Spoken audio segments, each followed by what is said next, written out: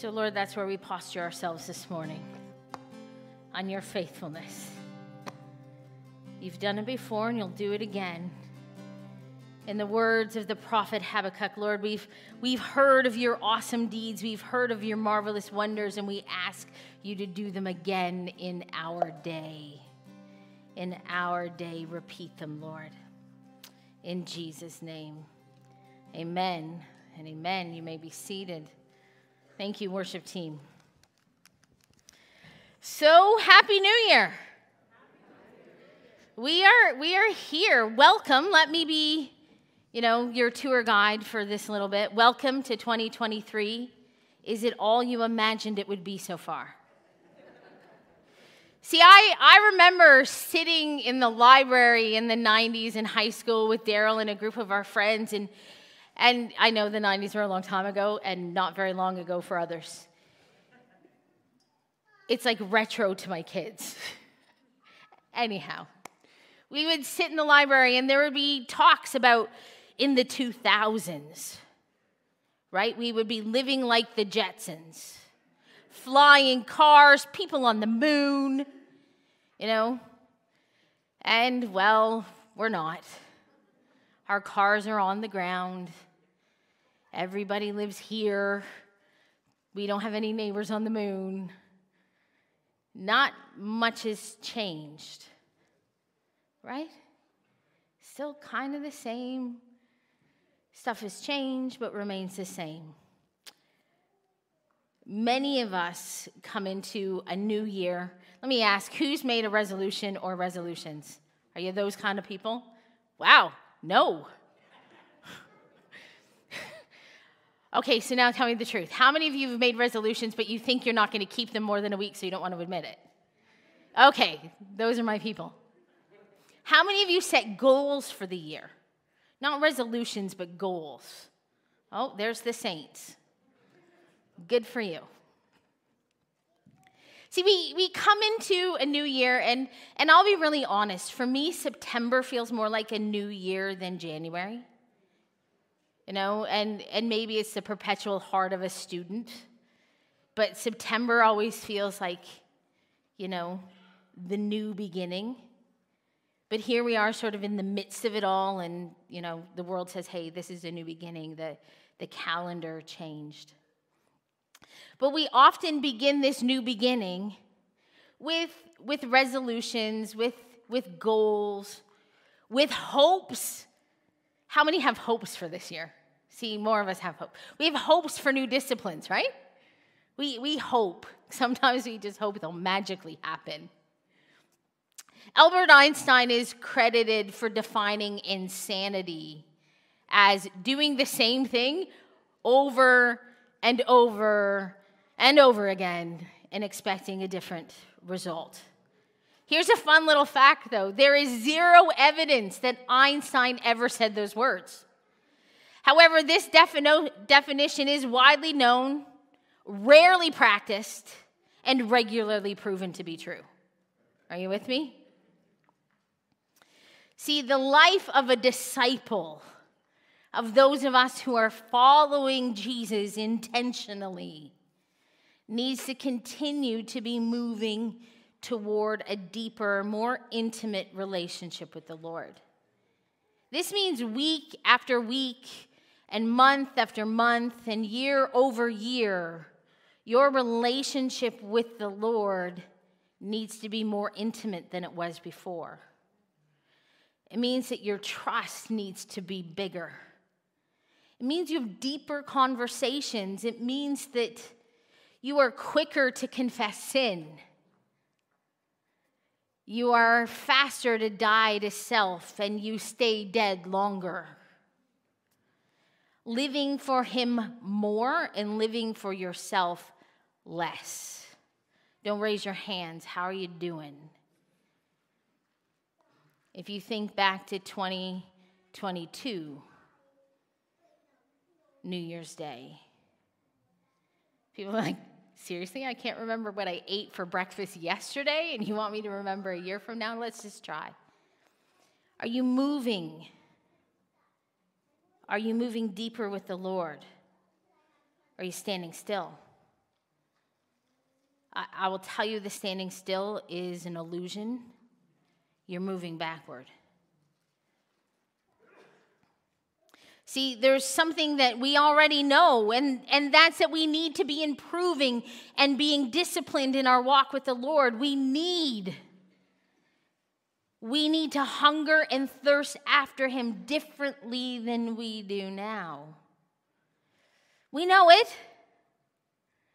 We know that doing the same thing over and over again is a definition of insanity, expecting it to change, but it doesn't. And yet, we prove that to be true even in our walk with God. See, the challenge is we're lazy. We're busy. We have different priorities. And our appetite isn't maybe what it should be. See, each fall, probably in October, one of the things that I do personally is I begin to wait on the Lord for a specific word for the new year. I ask two things. I ask for a word for myself, and I ask for a word for the church. So personal and corporate word. And I wait, and I wait.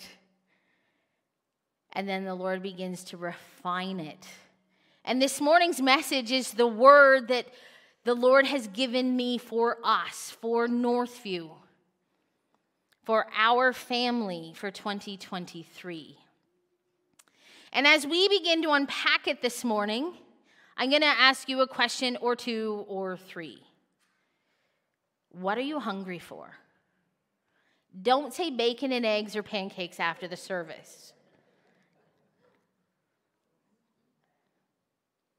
What are you hungry for? What is your spiritual appetite? See, it does us no good to lie in this moment, okay? It's not doing you any favors. Let's just be honest. It's you and the Lord here. What are you hungry for? What is your spiritual appetite? Do you truly hunger for the things of the Lord? This morning, if you're with us and you know Jesus, there was a moment in your past where you accepted his love, his invitation into relationship with him.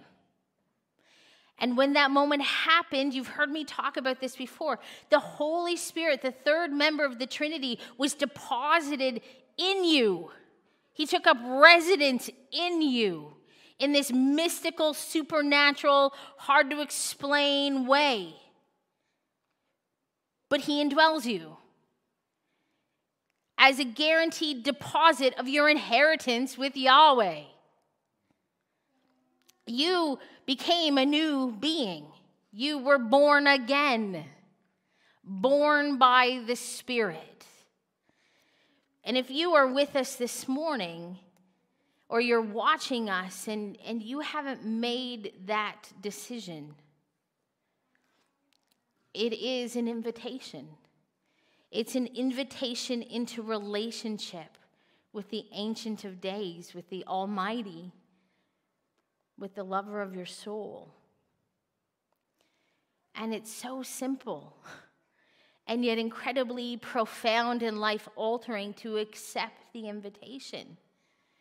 And it truly begins with a conversation. And so if that is you,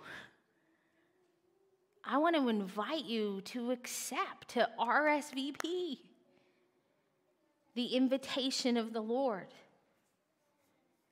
And it's a conversation that's just so simple. It says, Lord, I hear you.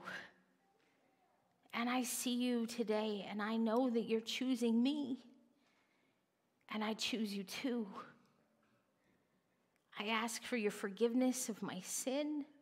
And I invite you to become everything to me. Today I surrender to you as my Lord and my Savior and my King. I love you, Lord. Amen. If you prayed that, if you had that conversation in your heart, or you can still do it, you are welcomed into the family. That mystery, that mystic, spiritual, supernatural transaction occurs in you when you receive the invitation, this deposit of the Spirit.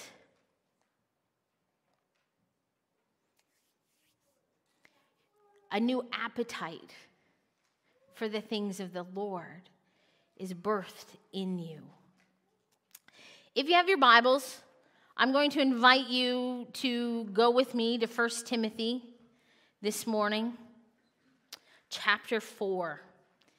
If you are a Bible highlighter, if you mark up your Bible, I know some people are aghast. You write in your Bible, I do. Thoughts, comments, questions, concerns, prayers. I want to encourage you, actually, if you are a marker-upper, to mark up 5 words. Because, friends, this is our theme. This is what God is calling us to as his Northview family. Are you ready? 1 Timothy chapter 4, verse 7. We're partway through. We're starting at the word train. Ready?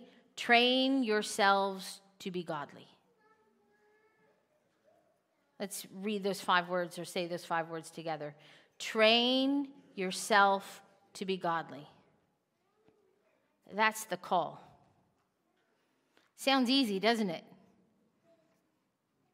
See, the hard truth is we need to face some things this morning. We need to face some facts that if we look around at the people of God, and I want you to hear me here, when we look around at the people of God, you are the people of God. So you have to include yourself in this. When we look around at the people of God, we begin to notice some things. We're failing. We're failing. We are failing at our commitments. We are failing at our marriages. We are failing at our families. We are failing at our witness. We are failing at our lives. I know that that's hard to hear. And I know that it's profoundly personal.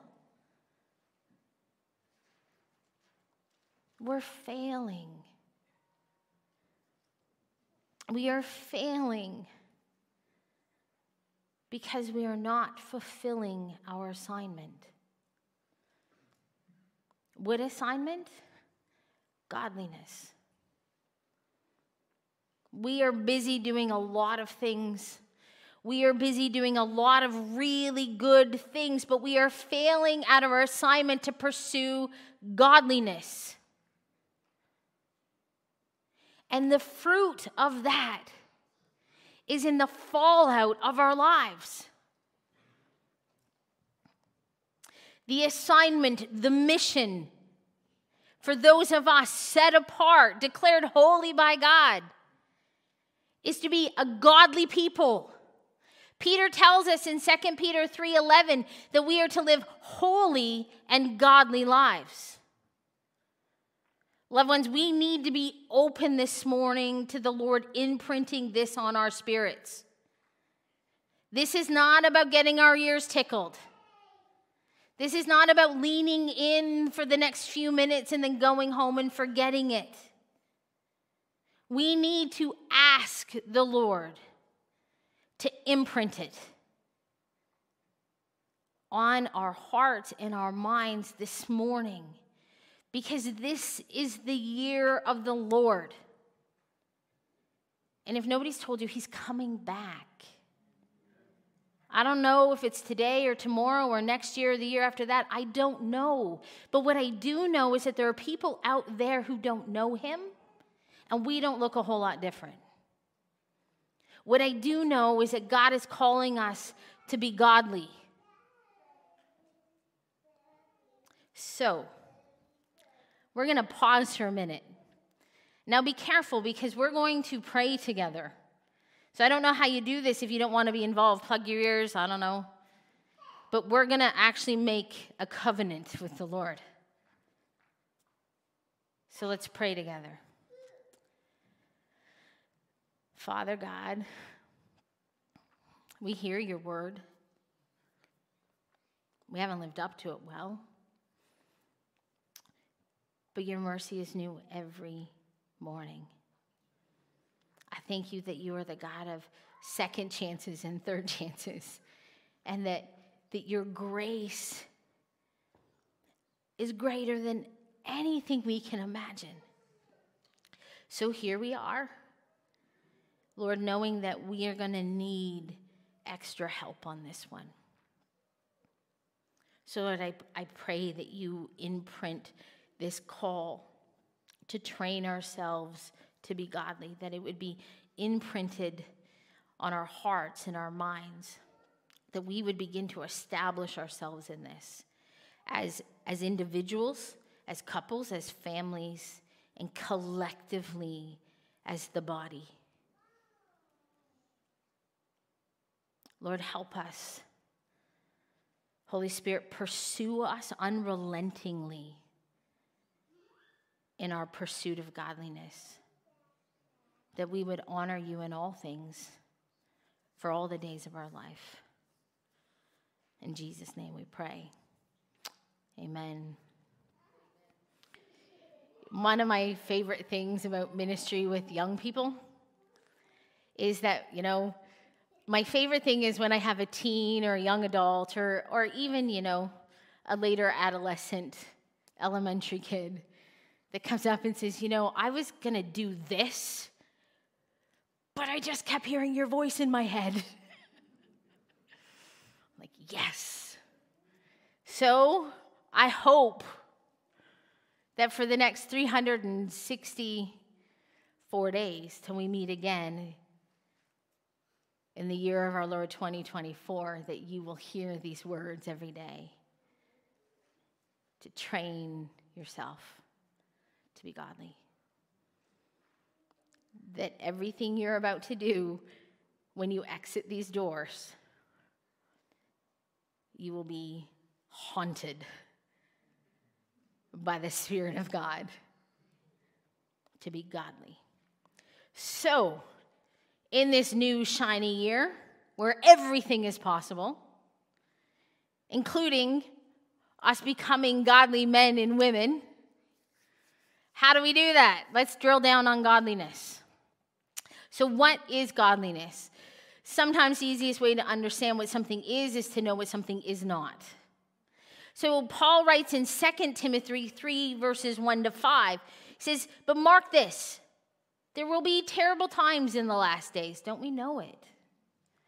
People will be lovers of themselves, lovers of money, boastful, proud, abusive, disobedient to their parents, ungrateful, unholy, without love, unforgiving, slanderous, without self-control, brutal, not lovers of good, treacherous, rash, conceited, lovers of pleasure rather than lovers of God, having a form of godliness but denying its power.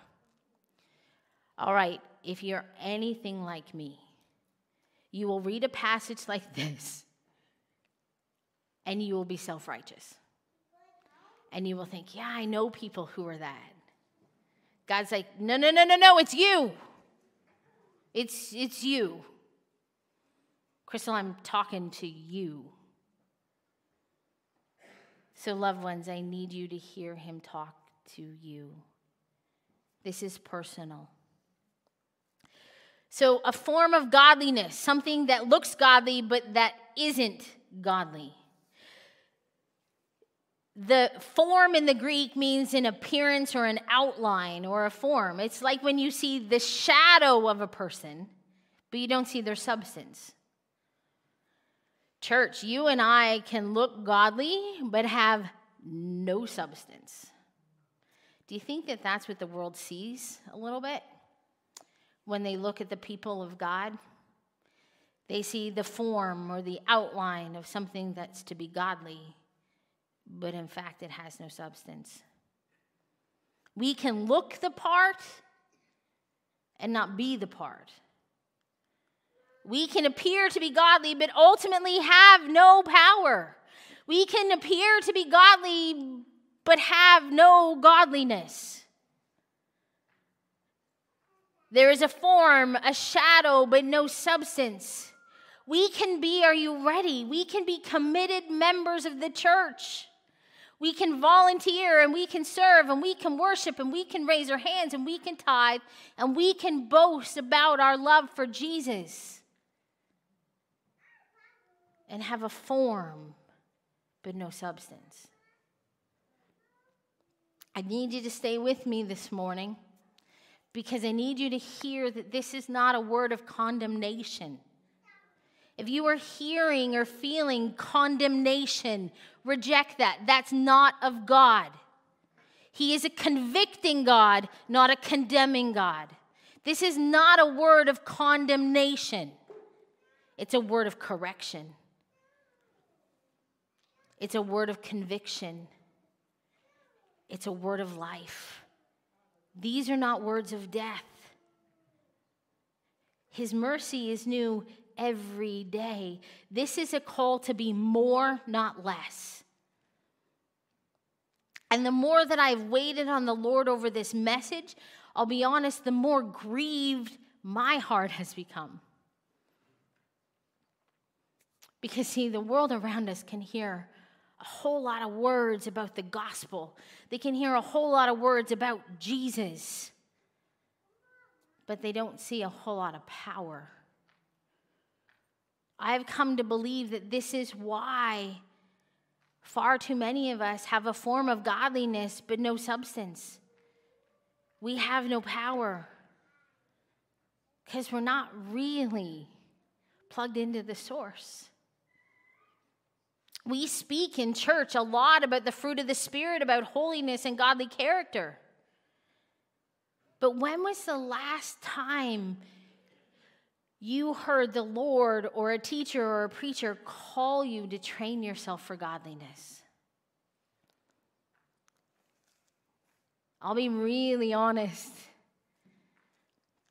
that this is the first time I've really dug into training yourself for godliness.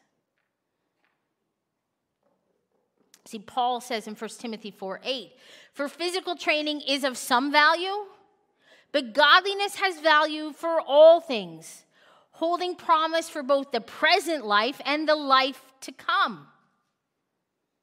Train yourself to be godly. It has value today and tomorrow and for as long as you are here on this earth.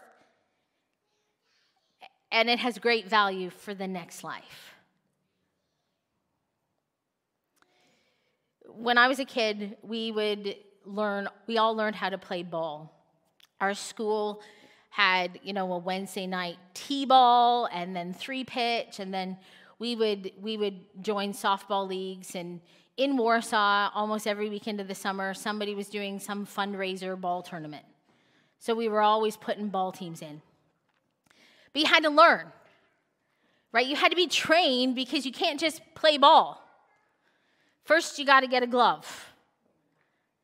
And you have to figure out even how to move the glove because the glove doesn't just move easily. It takes a long time for that to become supple. So you begin to work the stiff glove. You train your hand in what it feels like. And then, once you kind of can open and close it, you get a ball. And you learn what it feels like to have a ball in the glove. And you get that sense. And then it's time to learn how to use the glove and the ball. And so our parents would take us outside, or other parents, and they would like roll the ball. It was so boring. And you would think, I know how to do that, except you'd go to catch the ball and you'd do this. Except the ball's on the ground and your glove isn't, and you would have to learn to put your glove on the ground. And then eventually you would get to get a bat in your hand. And you would figure out and you would get trained in what it felt like to hold the baseball bat. And you would have to learn how to choke up on the bat. And you would learn how to swing. And then they would see you swing and they'd say, hey, you're not swinging right. You got to swing not from your elbows, but from your shoulder. And you'd learn to swing from the shoulder. And you'd learn to swing with the follow through. Same thing happened when you were being trained to how to throw the ball. Not to throw with your elbow, but to throw with your shoulder. And then, once you could sort of swing the bat and catch the ball and grab a grounder or two, you would come to the plate. But you would have to be trained at how to stand at the plate, where to shift your weight, how to stand at the plate with a bat in your hand, swinging from the shoulder. Every step of learning to play ball requires training. And it requires work. And then I think the lesson that, I didn't like was learning how to not be afraid of the ball. And what that meant was you sacrifice your body for the game. If you're a ball player, you know the deal. Bruises, scrapes, skinned knees, sprained ankles, sore shoulders, aching elbows, they're all part of the joy of playing ball. But every step had to be learned. And it was learned a step at a time. And then once you knew the steps, it required practice. It required training. And you had to stay with it. So I have a question. How many of you at one point in your life played ball? All right. How many think you could get out and hit a home run today? That's because we quit training. Right? We quit training. We were ball players once, or hockey players, or basketball, or soccer, or football. And we invested in it, and we trained, and we practiced. But we all know that when you stop playing, and you stop practicing, and you stop training, you're just a has-been. You once did. You don't anymore, but you once did. And listen, we are all entitled to our glory day stories. But we lose our ability. We lose our level of expertise. So let me ask you a question. This is between you and the Lord. What is your godliness level? Now, would the Lord agree with you? Are you and him on the same number? So what is godliness? Godliness or godlikeness is more than godly character. And I've wrestled with this one because I think that sometimes we just sort of brush it off, thinking that godliness is godly character. Holiness is to be set apart, right? To be set apart from sin, set apart for the sacred. God sets us apart, declares us a holy people. But then there's godliness. And I think that we've often just believed that godliness is a godly character. But I believe there's more to it than that. So godliness is a lifestyle that consistently reflects the character of God. Godliness is a devotion to God which results in a life that is pleasing to him. I couldn't decide which of these I preferred, so I gave you both. Godliness comes from living in the presence of God, of enjoying him. Do you enjoy the Lord? Do you long to please him by how you live? Your actions, your works, your words. I never got permission to share this story. So I'll ask for forgiveness later, okay? Grace? So when Grace was like in mid-high school, we were having this conversation about rebelling and about life. Do you know where I'm going? And she talked about how when she was young, she felt very controlled. She felt like we only gave her a little piece of the world. And she wasn't wrong, we did. We controlled the people who influenced her. We gate-kept very intentionally. But as she was coming sort of to the end of her high school career, she was realizing that the world that was about to open up to her was massive and huge. And so we had this conversation one day, and she said, I didn't not rebel because of you and Dad, because sometimes I really don't care what you think. She said, but I didn't rebel because of Rick and Pat and Dave and Bonnie and Bob and Marilyn. I didn't rebel because these people that are in my life, I want them to be proud of me. I want them to be pleased with the decisions I've made. See, we kept our kids in a very tight community in church. And these were the people that we lived life together at church and outside of church. We were the church together. See, when I was a kid, I would do anything to make my dad happy. I wanted my dad to be proud of me. I didn't want to get in trouble from my dad because that would be painful. I lived to please him, not in an unhealthy way, but in a healthy way. I lived my life so that he would be honored by my choices. I lived my life so that I would represent my dad well. See, this is godliness. It's not our earthly father or the people that we come together and live church life and be the church with. This is about you and Abba. You and our Father. It's about living a life that pleases him, that makes him proud, that makes him smile, that makes him say, yep, that one, she's mine. He's mine.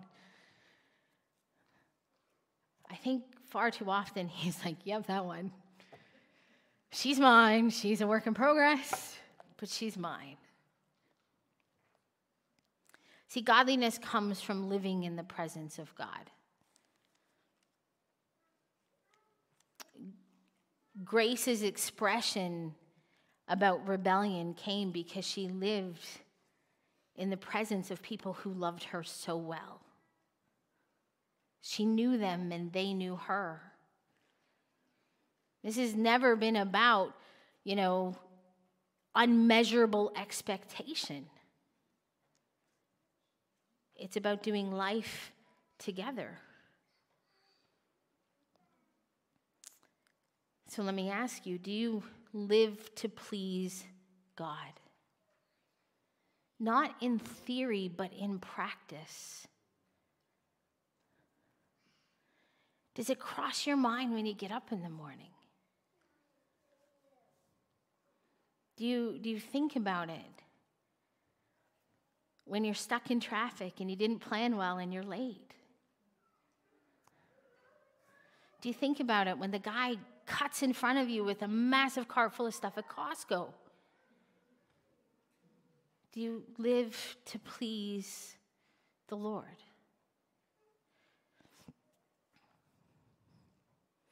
Do you live intimately with him? Or do you visit him? Do you visit him on Sundays? Do you visit him on the days you feel low or you're in trouble? Or do you live with him? What is your appetite for God? See, if you're not hungry for him, loved one, you're sick. Okay? You're sick. when we're under the weather and not feeling well, what is one of the first questions that get asked of us? How's your appetite? Because our appetite is an indication of our health. Do you have a healthy appetite? Are you not eating? How is your appetite for the Lord? Do you hunger and thirst for Him? So here's the reality of training ourselves to be godly. Are you ready? Godliness assumes you agree with God. Simple but profound, isn't it?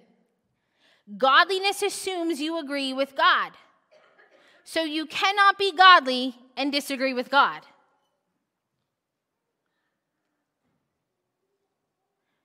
You cannot be godly and disagree with God. Godliness does not make room for debating God. Somebody's got to say ouch.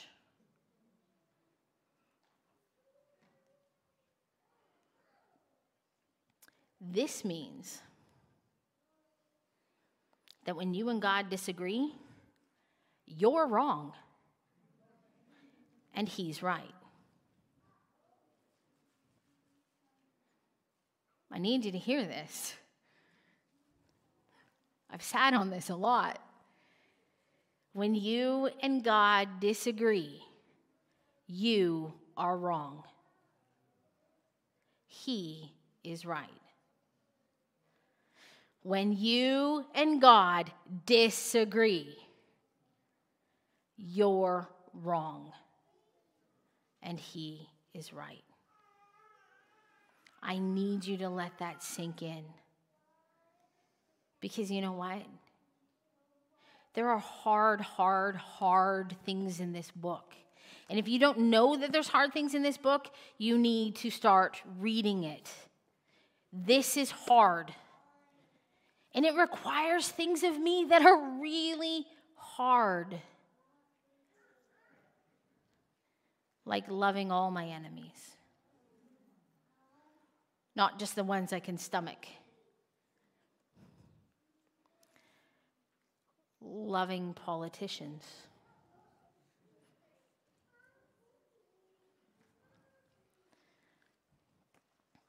Loving mean, crotchety people. When God and I disagree, I'm wrong. Not sometimes, but all the time. In order to be godly means you agree with God. And I understand the implication of that. And loved ones, you need to hear me. Agreeing with God will actually bring about the very thing Jesus talked about. The world will hate you. Because they hate Him. The systems of this world will tell you you're wrong. It'll tell you you're intolerant. It will tell you you have no love.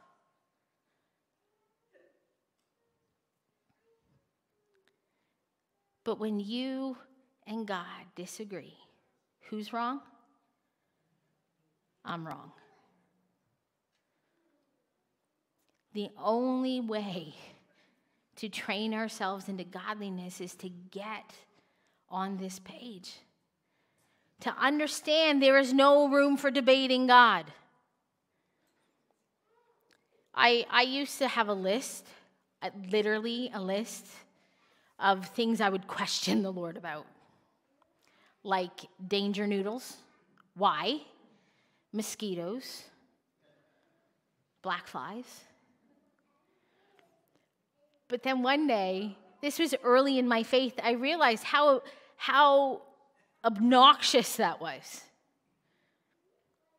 I heard somebody recently say to me, when I get to heaven, I'm going to have some words with Paul.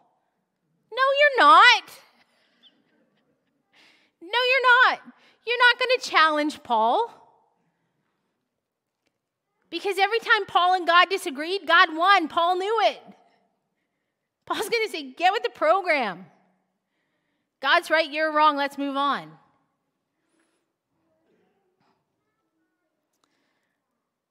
So godliness is living your life in the light of God's presence. And if you're not experiencing more of God in your life, then maybe that's because you're not living in his presence. Maybe it's because you're visiting. Maybe you visit frequently, but when you're a visitor, you can leave. You hang out where you live. If you don't live in his presence, you're not going to become a godly person. See, a godly person is obsessed with the presence of God. They are obsessed with pleasing God. Always thinking, what does God think? How would God want me to respond in this moment? What's God doing when he brings this obnoxious person in my path? How does he want me to love them? See, the godly person is obsessed with everything God. Like if you were postering your bedroom, every picture would be that of Yahweh. Everything about you is about him.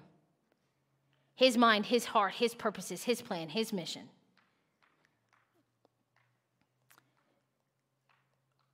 One year, a number of years ago, as I was asking the Lord for a word for myself, the Lord gave me these words that I speak to him daily. I live by the pleasure of my King. I serve at the pleasure of my King. Listen, I woke up this morning at the pleasure of my King. I'm here this morning at the pleasure of my King. Obsessed with God. So how do we get there? How do we train for godliness? Because see, now all of a sudden you might be like, this sounds impossible. The good news is Peter tells us in 2 Peter chapter 1, verse 3, you might want to go to this one later, you have everything you need to be godly. Good news. You got it all already. If you know Jesus, you're set. You've got it. You've got to work it out. But you have everything you need. You have the Spirit of God in you. He will help you yield to him.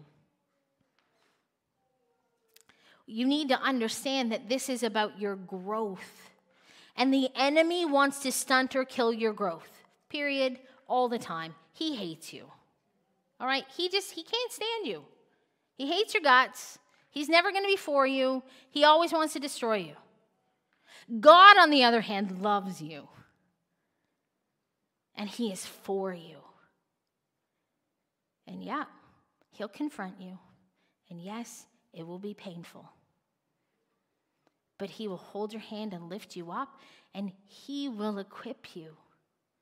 He already has. Because you have everything you need to be godly. But you have to choose to be obsessed with him. To live and breathe and have your being in him. It's more than character. It's action. It's attitude. It's a mindset. It's a choice. God has given us a new appetite when we became followers of Jesus. We have to feed that appetite. Listen, there's only one person that wants this to be boring to you, and that's the enemy. So perhaps later today, because it's a new year and you all want to have a spiritual discipline of reading your Bible, I know that's on your list. So today, when you pick it up, or you go back to it because you tried this morning and it was like blurred and painful, rebuke it. This is the living, breathing Word of God. And the one who inspired it lives in you. He'll bring it to life for you. The enemy wants to kill and destroy you. Rebuke him and move on and enjoy the Word of God. Feast on it. Feast. We have to become a people who have daily disciplines of reading the Word, of praying. Praying not as you think you ought to be, but as you are. Do you know what I mean? God is not looking for you to be dressed up and all pretty to pray. He just wants you. He just wants you to come into his presence and say, it's a crummy day, and I actually don't even want to be here. Lord, my heart is sour today. Or he wants you to burst in without knocking and say, Lord, I can't believe you did this. He just wants you. And all the realness, all the rawness. He just wants you as you are. Bible study. Devotions and study are not the same thing. We need to learn to dig deep, and we have some amazing Bible scholars in our presence. So we need to understand the depth of the Word. We need fellowship. Invite people over. Invite people for coffee. Choose to be with believers. We need discipleship. And you know, we talk about discipleship in the church all the time, but we don't do it very well at all. And I think we're all looking for a magical formula, but nobody's created it yet. So, how about this? You have a family of people on the same journey as you, figuring out the depth of our Father. How about you find somebody? Ask the Lord, say, Lord, who should I talk to? And ask them out for coffee.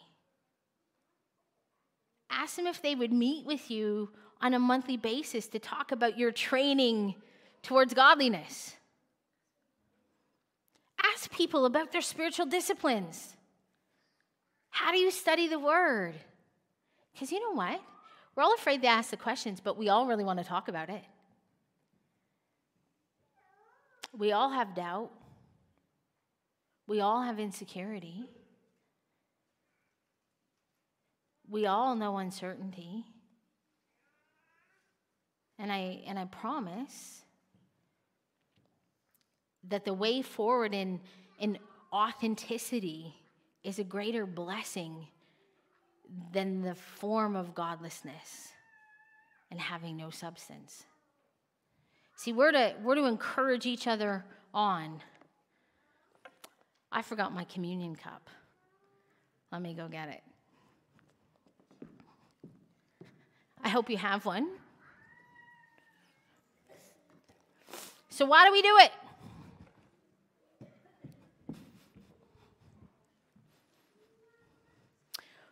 Why do we agree with God? Why are we to choose to not visit him, but to live with him? We are holding the emblems of the answer. See, you love the Lord because he first loved you.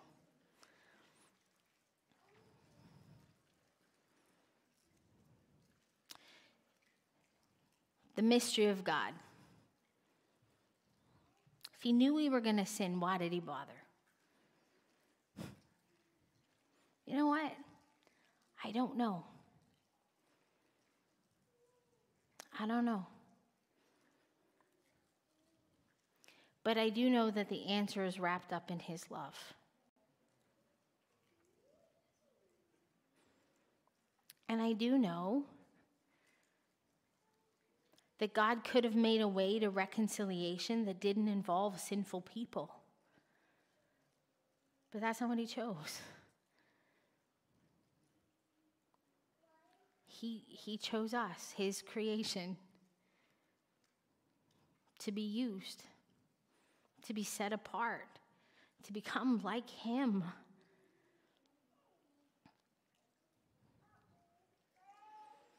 He began by assembling a people group and created a nation to be light of the world. And then this explosion of the Spirit happened. And that nation became people of every tribe, every nation, every tongue. Light of the world.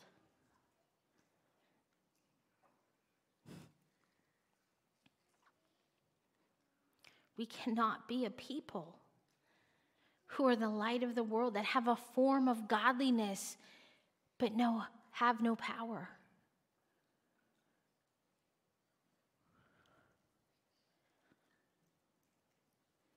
He paid it all.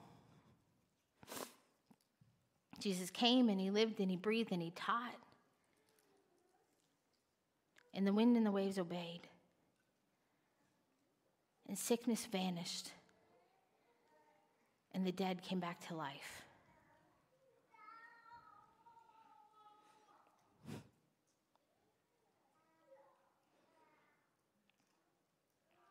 Ron Levine told me something about himself, and again, I didn't ask for permission, so I'll apologize, Ron. He said that he's a completed Jew. It's how he describes himself. He's not a messianic Jew. He's a completed Jew. Loved ones, training ourselves in godliness, being obsessed with God and pleasing him with every breath, with every action, with every thought. That makes us completed. And it's the invitation, not to go it alone, but to go in submission to the one who's already given us everything we need to live godly lives. And what we hold in our hand is this reminder that we have everything we need. And it is this battle cry to the world that we choose to live surrendered to the Almighty, because you know what? He's coming back. And there will be a day every nation, every tribe, every tongue will bow before our King. We don't have to do this. We get to do this. On the night he was betrayed, Jesus took the bread and he said, "This is my body, broken for you. Do this in remembrance of me."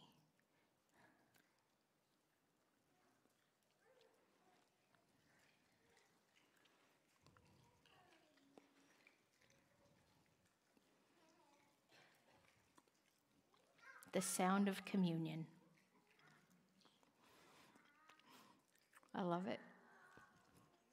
Then he took the cup. And he said there was a new covenant now made in his blood. And that as often as we eat the bread and drink the cup, we proclaim his death and resurrection till he returns. Will you proclaim with me, church? Worship team, I'm going to invite you to come back up as we pray. I know you have a song picked, but can you start with the doxology? Just the chorus even? So friends, you have a decision to make. The mission should you choose to accept it, is to train yourself for godliness. It's going to take work. It's going to take dedication. It's going to take consistency. And it's going to take a whole family to help. But if you're willing, he's able. So out of a response, I'm going to invite you to stand, saying, God, I'm willing. We're going to pray, then we're going to praise. So, Lord, we confess, first and foremost, that you already know our areas of weakness. Lord, perhaps for some of us, we never thought to think about it. We never thought to think about your presence in every moment of every day with every breath. But we want to be a people who are obsessed with you. So, knowing we have all we need for godliness, we invite you, Holy Spirit, to empower us, to equip us, to correct us, to encounter us where we are, convict us, rebuild us, reform us, revive us, that we would be men and women who live and breathe the presence of Yahweh everywhere we go and everything that we do. Lord, may we make you proud of us. May we live lives that are so utterly pleasing to you because of all you've done for us. We surrender and we commit. In Jesus' name, amen and amen. So as we sing out, I'm going to bless us so that we can just take some time in the Lord's presence and worship for a little bit. And then as you need to go. But I would invite you to linger for a moment and just settle your heart and let the Holy Spirit speak to you before you go talk to your friends. So may the Lord bless you and keep you. The Lord make his face shine on you and be gracious to you. The Lord turn his face toward you and give you peace. Blessings upon blessings to you, my friends, as we begin this new year together. You are loved. Amen.